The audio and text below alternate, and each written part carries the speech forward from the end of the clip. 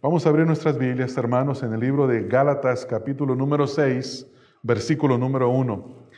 El título del mensaje en esta mañana es ¿Cómo tratar con el ofensor? ¿Cómo tratar con el ofensor? Y nos estamos refiriendo a un hermano, a una hermana en una congregación donde se les sorprende en alguna falta, desobedeciendo la palabra del Señor, y ya sea que el pecado que cometa es directamente una ofensa contra Dios o es una ofensa contra otro hermano en la congregación. Nosotros como creyentes debemos de entender que el pecado es una realidad en la vida de todo cristiano. No existe un cristiano que no lidie, que no trate con el pecado en su vida, que no tenga una lucha constante con el pecado. El apóstol Juan nos dice que si decimos que no tenemos nosotros pecado, nos engañamos a nosotros mismos. Esto quiere decir que nadie puede decir, no, yo no peco, yo no tengo ningún problema con el pecado. También la Escritura nos dice, el mismo apóstol Juan, dice que si nosotros decimos que no pecamos, hacemos a Dios mentiroso. Esto lo dice en 1 de Juan, capítulo 1, en el versículo número 8, 1 de Juan 1:8. Dice, si decimos que no tenemos pecado, nos engañamos a nosotros mismos y la verdad no está en nosotros. Y en el versículo número 10, ahí mismo, 1 de Juan 1:10, si decimos que no hemos pecado, le hacemos a Él mentiroso y su palabra no está en nosotros. Entonces, la realidad en la vida de cada creyente es que hay una lucha y está tratando con el pecado en todo tiempo. Ahora, la Escritura también nos dice en el libro de Santiago, capítulo número 3, en el versículo número 2, porque todos ofendemos muchas veces. Mira lo que dice ahí. Todos ofendemos, ¿cuántas veces? Muchas veces. ¿Qué es una ofensa? Es un pecado. Ofendemos muchas veces. Si alguno no ofende en palabra, este es varón perfecto, capaz también de refrenar todo el cuerpo. Entonces tenemos una exhortación aquí de la palabra de Dios que nos habla acerca de nuestra condición. La Biblia dice que nosotros somos ofensores, porque ofendemos la ley de Dios, porque nos ofendemos unos a otros. Ahora, el apóstol Pablo nos dice que por causa de esta lucha con la que tenemos nosotros contra el pecado, necesitamos de vestirnos de toda la armadura de Dios para poder resistir el día malo, para poder resistir los ataques de Satanás que traerá a nuestra vida. En Efesios capítulo número 6, en el versículo número 11, dice, vestíos de toda la armadura de Dios para que podáis estar firmes contra las acechanzas del diablo. El propósito de Satanás es hacernos caer, hacernos pecar, hacer que nosotros ofendamos a Dios. Ese es su trabajo, poner tentación, tratar de poner trampa en nuestra vida para que caigamos en ella. En Efesios 6:13 dice el apóstol Pablo, por tanto, tomad toda la armadura de Dios para que podáis resistir el día malo, y habiendo acabado todo esto, estad firmes. O sea que hay una lucha y debemos estar preparados. Por esta razón, necesitamos atender a las advertencias que hay en la palabra de Dios. Cada vez que usted lee en alguna epístola, en alguna parte de la palabra de Dios, que hay una advertencia en contra de la lucha que tenemos contra el pecado, necesitamos de poner atención. Necesitamos de escuchar y de saber que usted y yo podemos caer fácilmente en el pecado. Santiago, por ejemplo, en el capítulo 1, versículo 14, Santiago 1:14, dice, sino que cada uno es tentado cuando de su propia concupiscencia es atraído y seducido. Cada uno es tentado. Satanás busca cómo tentar. Nuestra propia carne nos pone la ocasión de tentar. Dice, cada uno es tentado de su propia concupiscencia, es atraído y seducido. Pero en el capítulo 1, versículo 21, dice, por lo cual, desechando toda inmundicia y abundancia de malicia, recibid con mansedumbre la palabra implantada, la cual puede salvar vuestras almas. O sea que recibamos la palabra de Dios para que podamos resistir a Satanás, para que podamos luchar contra el pecado. De otra manera, simplemente vamos a ser hombres y mujeres que son víctimas y no contienden contra el pecado.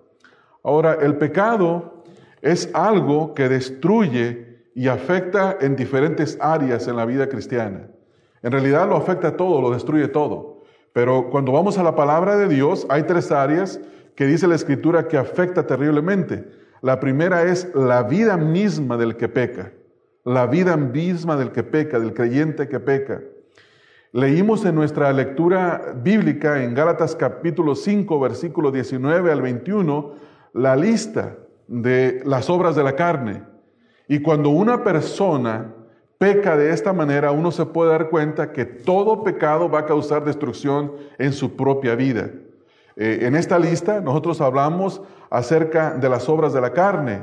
Se menciona primero el adulterio, la fornicación, la inmundicia, la lascivia, la idolatría, las hechicerías, las enemistades, pleitos, celos, iras, contiendas, disensiones, herejías, envidias, homicidios, borracheras, orgías y cosas semejantes a estas, acerca de las cuales os amonesto, como ya os lo he dicho antes, que los que practican tales cosas, escuche la gran consecuencia, esta es la consecuencia más fatal, no heredarán el reino de los cielos, el reino de Dios.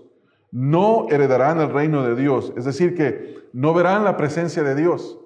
Estarán por la eternidad en el infierno. Esa es la gran culminación del pecado. Afecta no solamente la vida personal. Usted dígame, cuando un hombre comete un adulterio, si eso le trae algún beneficio a su vida.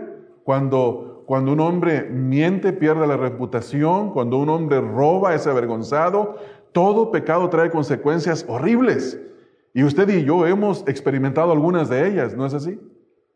No nos ha ido bien cuando pecamos, a ninguno de nosotros. Sentimos vergüenza. La semana pasada, el viernes pasado, un par de niños estaban escribiéndose papelitos aquí en el grupo de Explorers, niños que no son miembros de la congregación, vienen de fuera, y se escribían papeles con malas palabras, maltratándose uno al otro. Entonces los trajeron conmigo para que hablara con ellos. Y la primera cosa que les dije es, ¿quién hizo esto? Ninguno de ellos decía que lo había hecho. Y entonces les apliqué lo que se le aplica a todo hombre para que confiese la verdad. Y les dije, ¿no son ustedes hombres para que confiesen la verdad? ¿Están actuando ustedes como unas niñas chiquitas? Y inmediatamente uno de ellos tragó saliva y dice, yo fui el que escribió eso. le piqué ahí donde le duele al niñito. Y la primera cosa que dice, no le digas a mi mamá. Le digo, ¿por qué? ¿Por qué no quieres que le diga a tu mamá? Dice, porque me va a castigar. Entonces, él sabe que el pecado tiene consecuencias. El pecado destruye. Desde chiquitos sabemos eso, hermanos. Eso es una información que está programada dentro de la mente humana que se llama conciencia y que Dios la puso. Y ellos saben. Entonces, la primera consecuencia del pecado es que destruye la vida del creyente. La segunda es destruye la relación con los demás. Destruye la relación con los demás. En 1 Corintios capítulo 12, en el versículo 13, dice Pablo, porque por un solo espíritu fuimos todos bautizados en un cuerpo, sean judíos o griegos, sean esclavos o libres, y a todos se nos dio a beber de un mismo espíritu. Somos un cuerpo, y cuando alguien en ese cuerpo peca, se afecta todo el resto del cuerpo. Y la analogía es la de un cuerpo físico. Cuando usted tiene un problema en una rodilla, todo el cuerpo se duele. Todo se descompone. Tiene un problema en un ojo, todo se duele. Tiene cualquier problema en cualquier parte del cuerpo físico que haya un problema de enfermedad, todo el cuerpo se está doliendo, ¿no es así? Nadie se quiebra un pie y no se preocupa. Dice, no, todo está bien. No, todo está bien. Todo está afectado. De la misma manera, cuando un creyente peca, afecta a todo el cuerpo. Y finalmente, y creo que lo más importante, es que afecta la relación con Dios. Si usted es creyente, todo pecado afectará su relación con Dios. En 1 de Juan 2:28, 1 de Juan 2:28 dice, y ahora, hijitos, permaneced en Él para que cuando Él se manifieste tengamos confianza, para que en su venida no nos alejemos de Él avergonzados. La única forma en la que Juan tiene en mente que un creyente se va a alejar de Dios en su venida es si está pecando, si no está manteniéndose en Él. Por esa razón debemos de tener cuidado del pecado. Entonces, la pregunta o las preguntas son las siguientes. ¿Qué debemos de hacer con el pecado? ¿Deberíamos de ignorarlo? ¿Debemos de encubrirlo? ¿De qué hacemos con el pecado? Obviamente la palabra de Dios tiene la respuesta. Nos podemos preguntar también cómo podemos lidiar con el pecado en la iglesia, cómo podemos restaurar a un ofensor en la iglesia. Bueno, la respuesta nos es dada en la palabra de Dios. En Gálatas capítulo 6, versículo número 1, el apóstol Pablo, escribiendo a los Gálatas, les dice: hermanos, si alguno fuere sorprendido en alguna falta, vosotros que sois espirituales, restauradle con espíritu de mansedumbre, considerándote a ti mismo, no sea que tú también seas tentado. En este estudio, hermanos, nosotros vamos a aprender 4 principios bíblicos sobre cómo tratar con el hermano, la hermana que ha pecado, con el ofensor, para que nosotros podamos seguir los mismos pasos de restauración que nos ofrece la Escritura y restaurar a cualquiera que ha ofendido. Entonces vamos a ver estos 4 principios. Vamos a nuestro versículo, Gálatas 6:1, y observamos el primer principio. Y el primer principio es que debemos de tratar con el pecado. Una de las tendencias que podemos tener en la iglesia es a ignorar el pecado, no tratar con él. Otra puede ser, como dice el dicho popular, nos hacemos de la vista gorda. ¿No es así? Ignoramos el problema. Otro puede ser tratar de encubrirlo, que no se sepa nada del pecado. Y eso generalmente lo puede hacer el familiar del ofensor, el familiar del que ha pecado. Como no quiere que se sepa nada, la primera tendencia es cubrir el pecado. Si un hijo hace una maldad, muchas veces las mamás dicen: sí, mi hijo hizo eso, pero no es tan malo, es un buen muchacho. Siempre hay la tendencia de cubrir. Pero mi pregunta es la siguiente: ¿es eso lo que nos manda la Escritura? ¿Es eso lo que manda la Escritura, hermanos? Y la Escritura nos dice eso, dice: hermanos, si alguno fuere sorprendido en alguna falta, note todo el versículo, vosotros que sois espirituales, restauradle con espíritu de mansedumbre, considerándote a ti mismo, no sea que tú también seas tentado. Y cuando la Escritura dice restaurarle, eso quiere decir que la palabra de Dios nos dice a nosotros que el pecado debe de ser tratado. No podemos ignorar el pecado en la iglesia porque destruirá a la iglesia por dentro. A veces tenemos la tendencia, como ya dije, a ignorarlo, a encubrirlo. Y yo entiendo perfectamente eso. Nadie queremos pasar por el dolor de una restauración. Nadie. Absolutamente nadie. A mí no me gusta, a mí no me agrada, ni que me restauren a mí, ni que restauren a otro, pero debemos de entender que no es lo que nuestra carne siente, es lo que la palabra de Dios dice y es el beneficio para cada uno de nosotros. Note lo que dice el versículo. Hermanos, si alguno fuere sorprendido, dice, en alguna falta. Es importante entender que el pecado en la iglesia, como ya mencioné hace un momento, no debe de ser ignorado. Más bien debemos de tratar con él. Y este es el punto de este versículo, tratar con el pecado en la iglesia. Esta palabra que el apóstol Pablo utiliza aquí, la palabra falta, se refiere específicamente a un pecado, a una ofensa. Y la idea es de traspasar una línea o un límite determinado. Cuando Dios dice, no mentirás, es una línea que Dios ha establecido. Y cuando nosotros mentimos, cruzamos esa línea. Pero la idea en esta palabra, la idea en la palabra falta, no solamente cruzar una línea, sino quedar enredado en esa línea. Y a veces yo me pongo a pensar, por ejemplo, en esas trampas que ponen los cazadores, donde los animales quedan entrampados ahí. Ponen una línea y cuando el animalito pisa esa línea o se tropieza en esa línea, inmediatamente la trampa se activa. Y a veces es lo que nos pasa a nosotros cuando sabemos que no tenemos que hacer algo, que la palabra de Dios nos lo dice con tanta claridad y aún así nosotros cruzamos esa línea. ¿Y qué pasa? Somos sorprendidos en la falta, violamos la ley de Dios y quedamos entrampados en ella. Nos atrapa el pecado. Entonces, esto tiene que ver con algo negativo. Aquí el apóstol quiere decir que la palabra de Dios tiene límites establecidos y que nosotros, ya sea en un sentido positivo o negativo, no debemos de violarlos. Hay mandamientos que dice no, harás esto, no harás el otro. Y hay mandamientos que nos dice, orad sin cesar. Entonces, si la Biblia me dice, no mientas, y yo miento, estoy faltando a Dios. Si la Biblia me dice, ora sin cesar, y yo no oro sin cesar, estoy faltando a Dios. ¿No es así? Porque les aseguro que la primera cosa que viene en nuestra mente es alguien que peca, que hizo aquello negativo. Pero ¿qué de todos esos mandamientos positivos que usted y yo ignoramos? Que faltamos al Señor en ellos. Entonces, hay que tratar con el pecado. Esto es lo que la Escritura dice. Si alguno de vosotros es sorprendido en alguna falta. ¿Por qué tratamos con el pecado? Porque el pecado destruye al pecador, ya lo vimos hace un momento. Hermanos, todos nosotros sabemos esto, que del pecado no sale nada bueno. Jamás ha habido un buen resultado del pecado. Y las consecuencias del pecado no se evaporan como el agua cuando se pone bajo el sol. Usted puede sacar un balde de agua lleno y exponerlo al sol y se va a evaporar, se va a ir. Y después va a venir y va a encontrar todo seco alrededor del balde de agua y el mismo contenedor de agua estará seco. ¿Por qué? Se evaporó. El pecado no es así. El pecado no se evapora. El pecado usted lo puede cubrir, usted lo puede retirar, usted puede hacer lo que usted quiera con él, lo puede ignorar, pero el pecado ahí está y sus consecuencias van a seguir ahí hasta que se lidie y se trate con el asunto del pecado.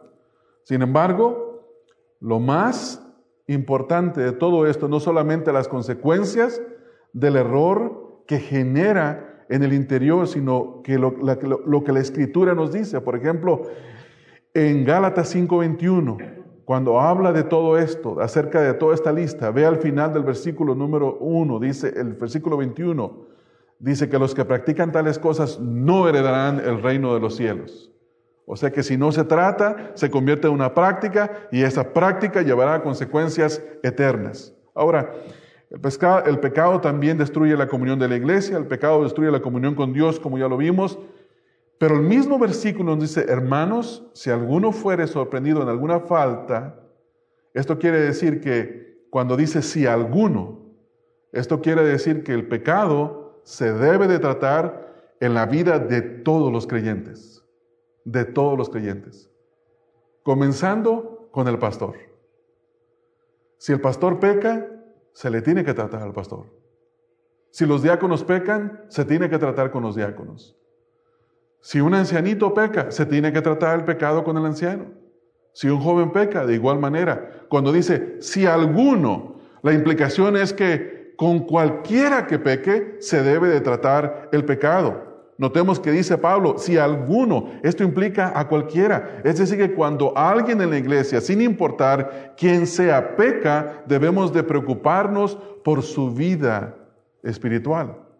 Algunas veces podemos pensar, hermanos, erróneamente, que si hubiera un hermano, una hermana en la iglesia que tiene una gran antigüedad, y podemos decir, no, es que este hermano, esta hermana, son de los fundadores.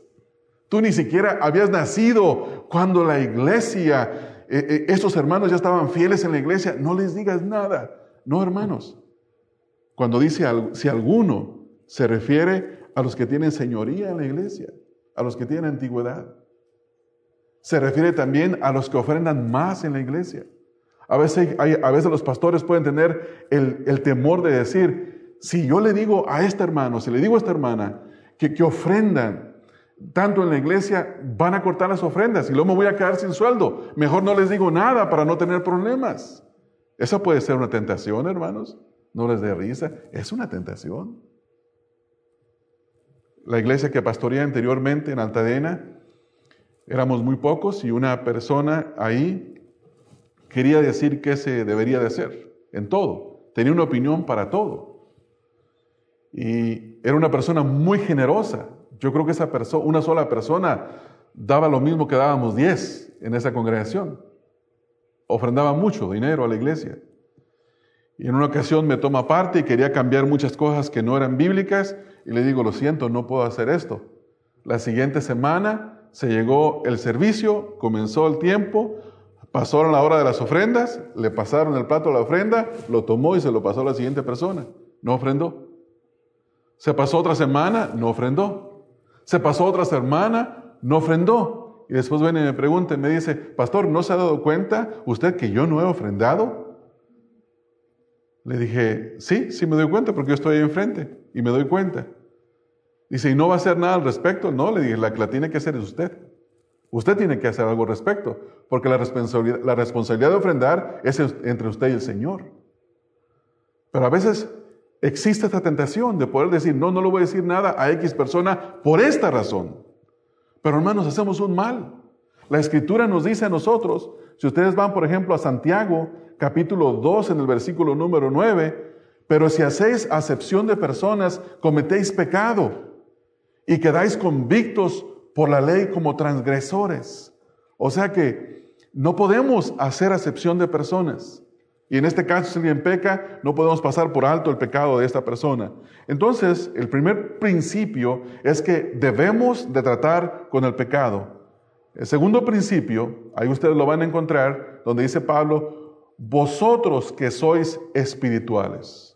Vosotros que sois espirituales. ¿Quién tiene que hacer el trabajo de la restauración? De acuerdo al apóstol Pablo, dice, vosotros que sois espirituales. Quiere decir que solo aquellos que están en obediencia al Señor pueden tratar con el pecado. No es cualquiera. Usted puede ver el pecado en la vida de alguien y no por el hecho de haberlo visto, usted va a correr y querer tratar de volver a este hermano, a esta hermana. Hay un requisito, hay un grupo de personas. Obviamente debería de ser toda la iglesia, pero hay un grupo de personas, hay una característica que Pablo menciona específicamente aquí y dice, vosotros que sois espirituales. El trabajo de la restauración a aquellos que han ofendido es para aquellos que son guiados por el Espíritu de Dios. Vosotros que sois espirituales. Este trabajo es el trabajo de la restauración de aquel que busca ser dirigido por el Espíritu Santo. Los espirituales son mencionados en el contexto, en el capítulo 5, versículo 16. Gálatas 5, 16. Dice el versículo, digo pues, andad en el Espíritu y no satisfagáis los deseos de la carne. Es decir, que un espiritual es una persona que anda obedeciendo al Espíritu de nuestro Dios, al Espíritu Santo. O sea que está en obediencia, que busca andar en obediencia y no está satisfaciendo los deseos de su carne. Esta es la primera cosa que dice. En el versículo 22 y 23 del mismo capítulo 5, se describe a estos espirituales. ¿Cómo son? ¿Cuáles son sus características? Y la Escritura nos dice que son hombres y mujeres llenos del fruto del Espíritu. Tienen amor, gozo, paz, paciencia, benignidad, bondad, fe, y note la siguiente característica en el versículo 23. Mansedumbre es un requisito para poder ir y restaurar a una persona. Mansedumbre, templanza, y dice, contra tales cosas no hay ley. Entonces, un espiritual es aquel hermano o hermana que se ocupa de las cosas del Espíritu, de obedecer al Señor. En Romanos 8:6, porque el ocuparse de la carne es muerte, pero el ocuparse del Espíritu es vida y paz. Entonces, los únicos que van a ir a hacer ese trabajo son aquellos que son espirituales. El desobediente no puede restaurar a otro que está en desobediencia. No puede. Mira lo que dice el apóstol Pablo en 1 Corintios, capítulo 5, versículo 1 al versículo número 2. En la iglesia de Corinto había un líder en la congregación que estaba cometiendo una especie de pecado vergonzoso de incesto. Estaba teniendo relaciones con la madrastra, con la esposa del padre. Y los corintios, en lugar de ir a tratar con este pecado, mira la actitud que tenían. Dice el versículo número 1 del capítulo 5, de cierto se oye que hay entre vosotros fornicación. Y tal fornicación que ni aún se nombra entre los gentiles, tanto que alguno tiene la mujer de su padre. O sea que ni los no creyentes ni los incrédulos practicaban esos pecados o se les hacía una vergüenza practicarlo y ni se mencionaban. Y lo dice el versículo número 2, ¿y vosotros estáis envanecidos? ¿No deberías más bien haberos lamentado para que fuese quitado de en medio de vosotros al que cometió tal acción? Y la pregunta que uno se hace es, ¿por qué los corintios se envanecieron? ¿Por qué los corintios no quisieron tratar con ese pecado. ¿Por qué? Y la respuesta es porque no eran hombres y mujeres espirituales. No se estaban ocupando en las cosas del Señor. Note la implicación que usted va a ver en el versículo. En el versículo 1 dice, de cierto, se oye que hay entre vosotros fornicación, y tal fornicación que ni aún se nombra entre los gentiles, tanto que alguno tiene la mujer de su padre. Dice, y vosotros estáis envanecidos, orgullosos. Eso quiere decir que a ellos no les importaba tratar con el pecado en la iglesia. Hermanos, este pecado lo podemos cometer nosotros de la misma manera. Tal vez no nos vamos a envanecer de que tenemos pecadores y ofensores en la iglesia, pero sí tendremos la tendencia a ignorarlo, a cubrirlo, a justificarlo. Y es la misma clase de pecado que envanecerse. Es exactamente lo mismo. No hay distinción aquí en esto.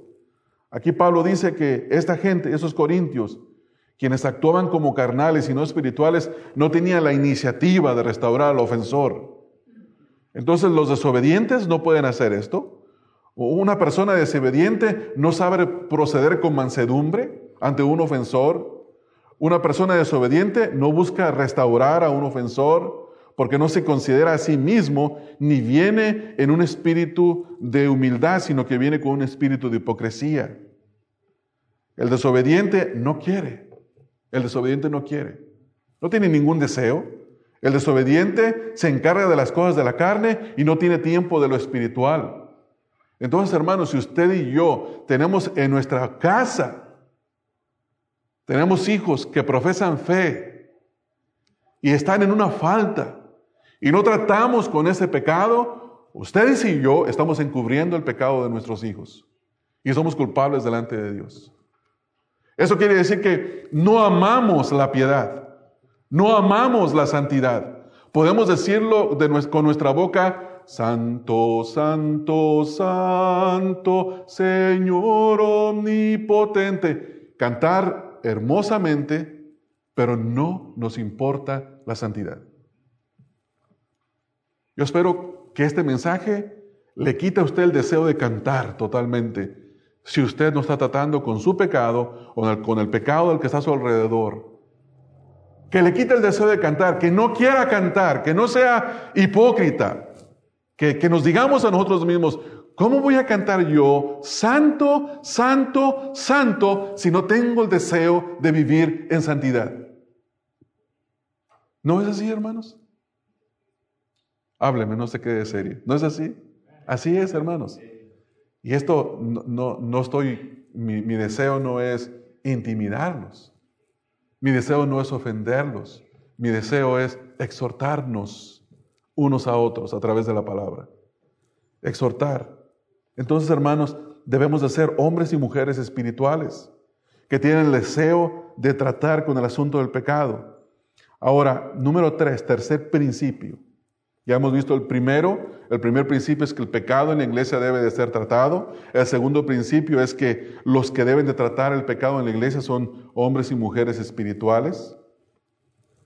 El tercer principio es el objetivo de tratar con el ofensor es restaurarle. Ese es el objetivo de tratar con una persona. El objetivo no es avergonzar ni destruir.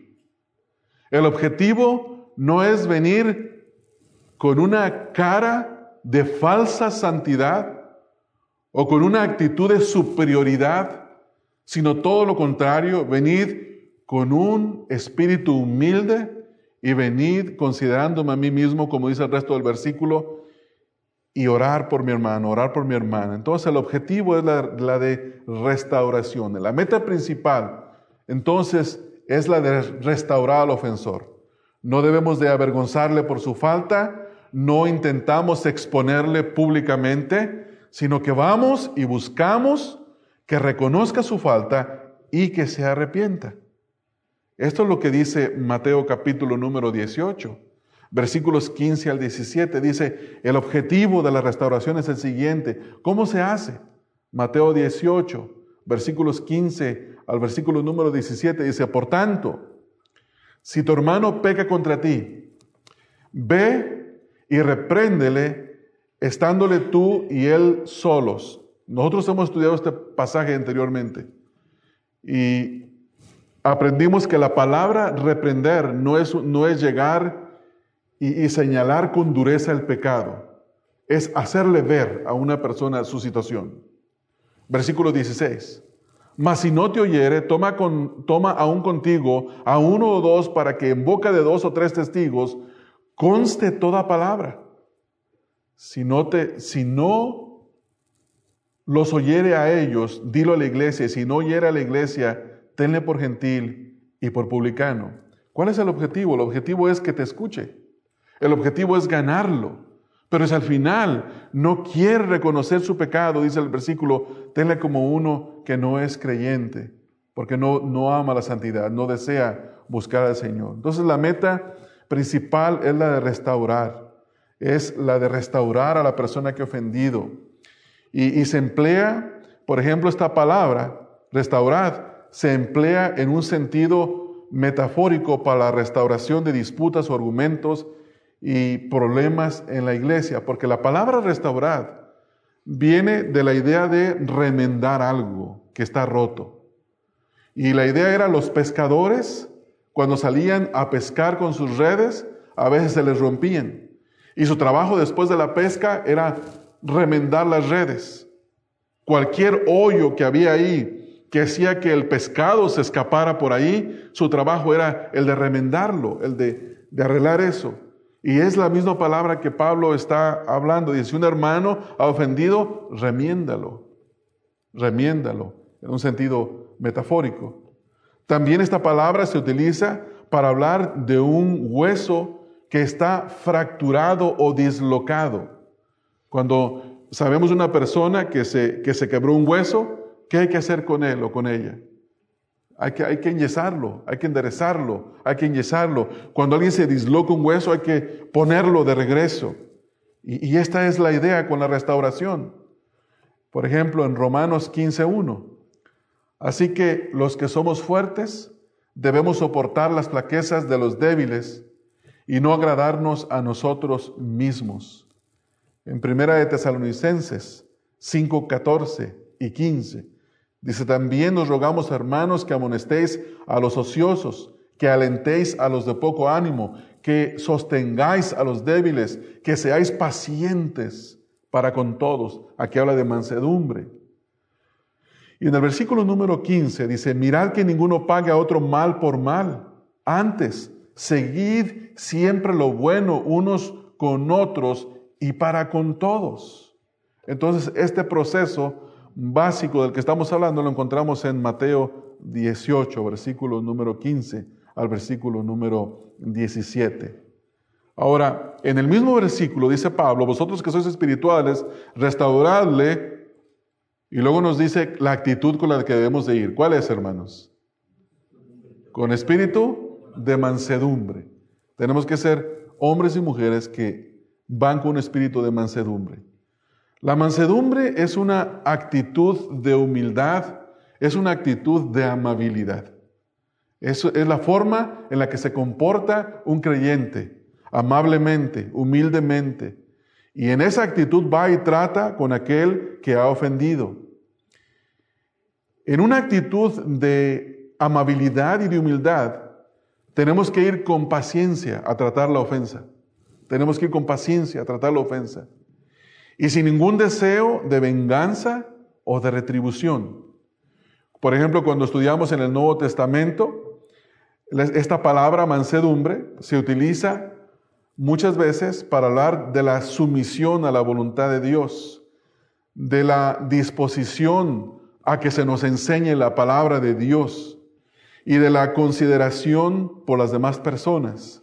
En Colosenses capítulo 3, en el versículo 12, dice, vestidos pues como escogidos de Dios, santos y amados de entrañable misericordia, de benignidad, de humildad, de mansedumbre y de paciencia.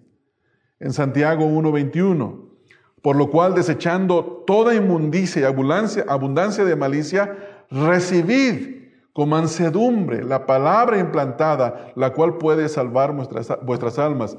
Es decir, que un tópico como el que estamos enseñando hoy no se puede recibir, no se puede aprender si no tenemos un espíritu de mansedumbre. Si venimos en esta mañana y decimos ustedes y yo no he pecado, yo no tengo pecado en mi boca, en mi vida, perdón. Yo no ofendo, yo no soy un ofensor.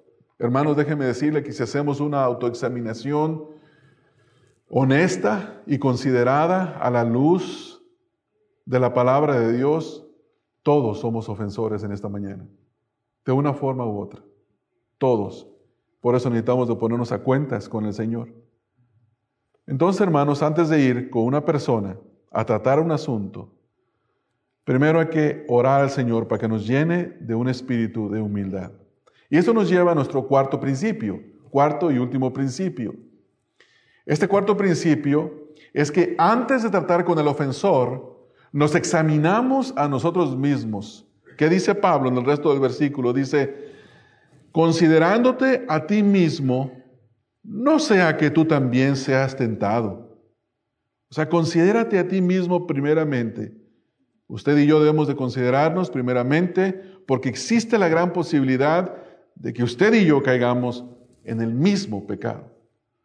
Tenemos la vulnerabilidad de caer en lo mismo. Por eso no hay una actitud de superioridad. Porque cuando yo sé que usted y yo, los dos somos débiles, la única cosa que nos queda es unir las fuerzas. ¿No es así? Contra el pecado. Pero si yo fuera superior a usted, le diría, aprende de mí.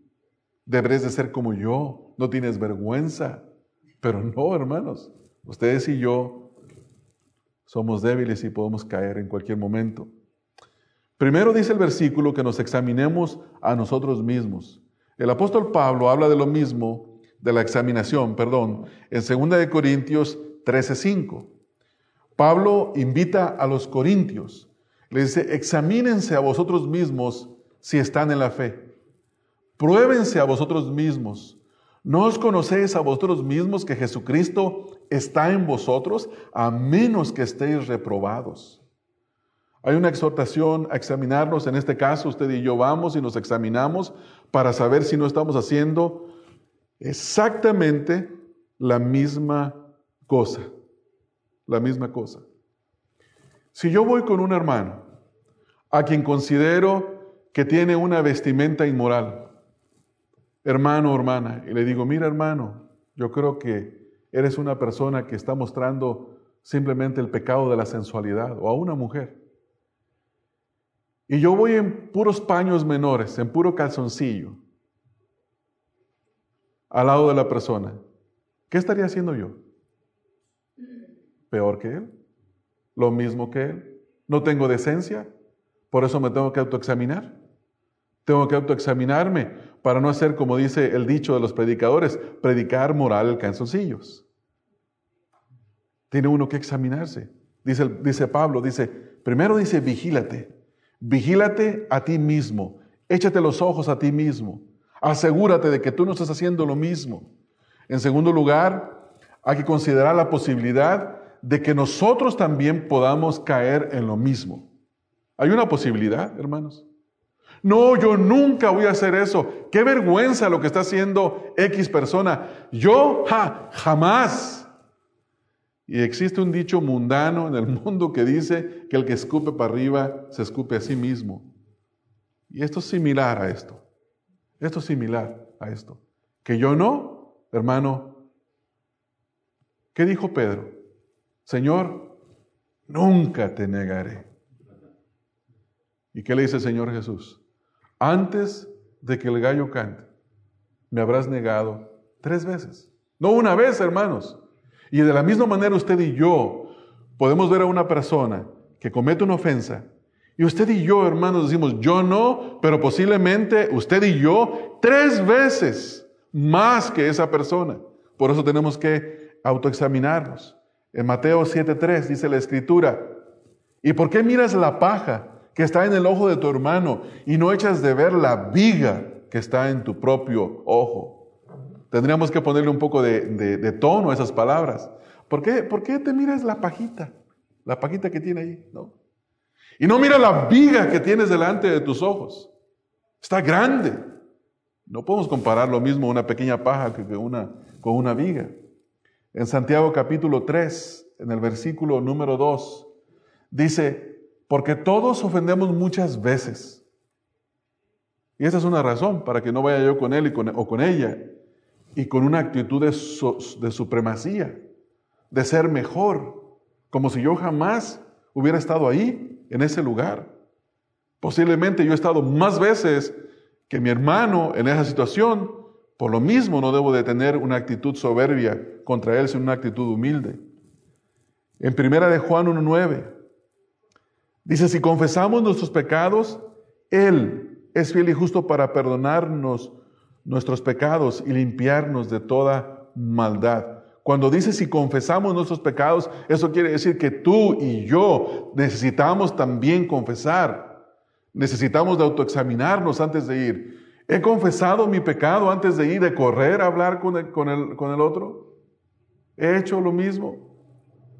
¿No se ha dado cuenta usted, hermano, que cuando alguien se pasa una luz, dice uno, ¿dónde está el policía cuando se necesita? Pero cuando somos los infractores de la luz, decimos, ay, qué bueno que no me vio el policía.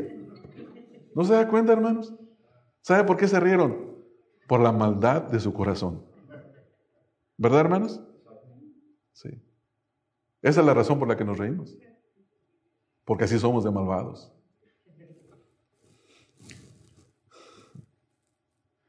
En Gálatas capítulo 6, en el versículo número 3, ahí mismo, miren hermanos. Dice, porque el que se cree ser algo, no siendo nada, a sí mismo se engaña. Si yo voy con mi hermano, con mi hermana que está en una falta, y yo hago lo mismo, hago cosas peores, y voy con una actitud de decirle, hermano, hermana, fíjate que me he dado cuenta que has fallado, permíteme ayudarte. Permíteme darte el consejo de la palabra de Dios. Y la persona cree que nosotros realmente nunca hemos fallado y que somos la persona clave para que nos ayude. Y la persona dice, hermano, te doy muchas gracias porque me exhortaste, porque me has hecho ver mi error. Y tú te vas creyendo que eres algo. No eres nada. No somos nada. Por eso tenemos que asegurarnos de que si vamos, vamos porque ya hemos tratado con nuestro propio pecado. Porque si no hemos tratado con él, nos engañamos a nosotros mismos, hermanos. Nos engañamos a nosotros mismos. Y eso es terrible. ¿Qué siente usted cuando alguien lo engaña?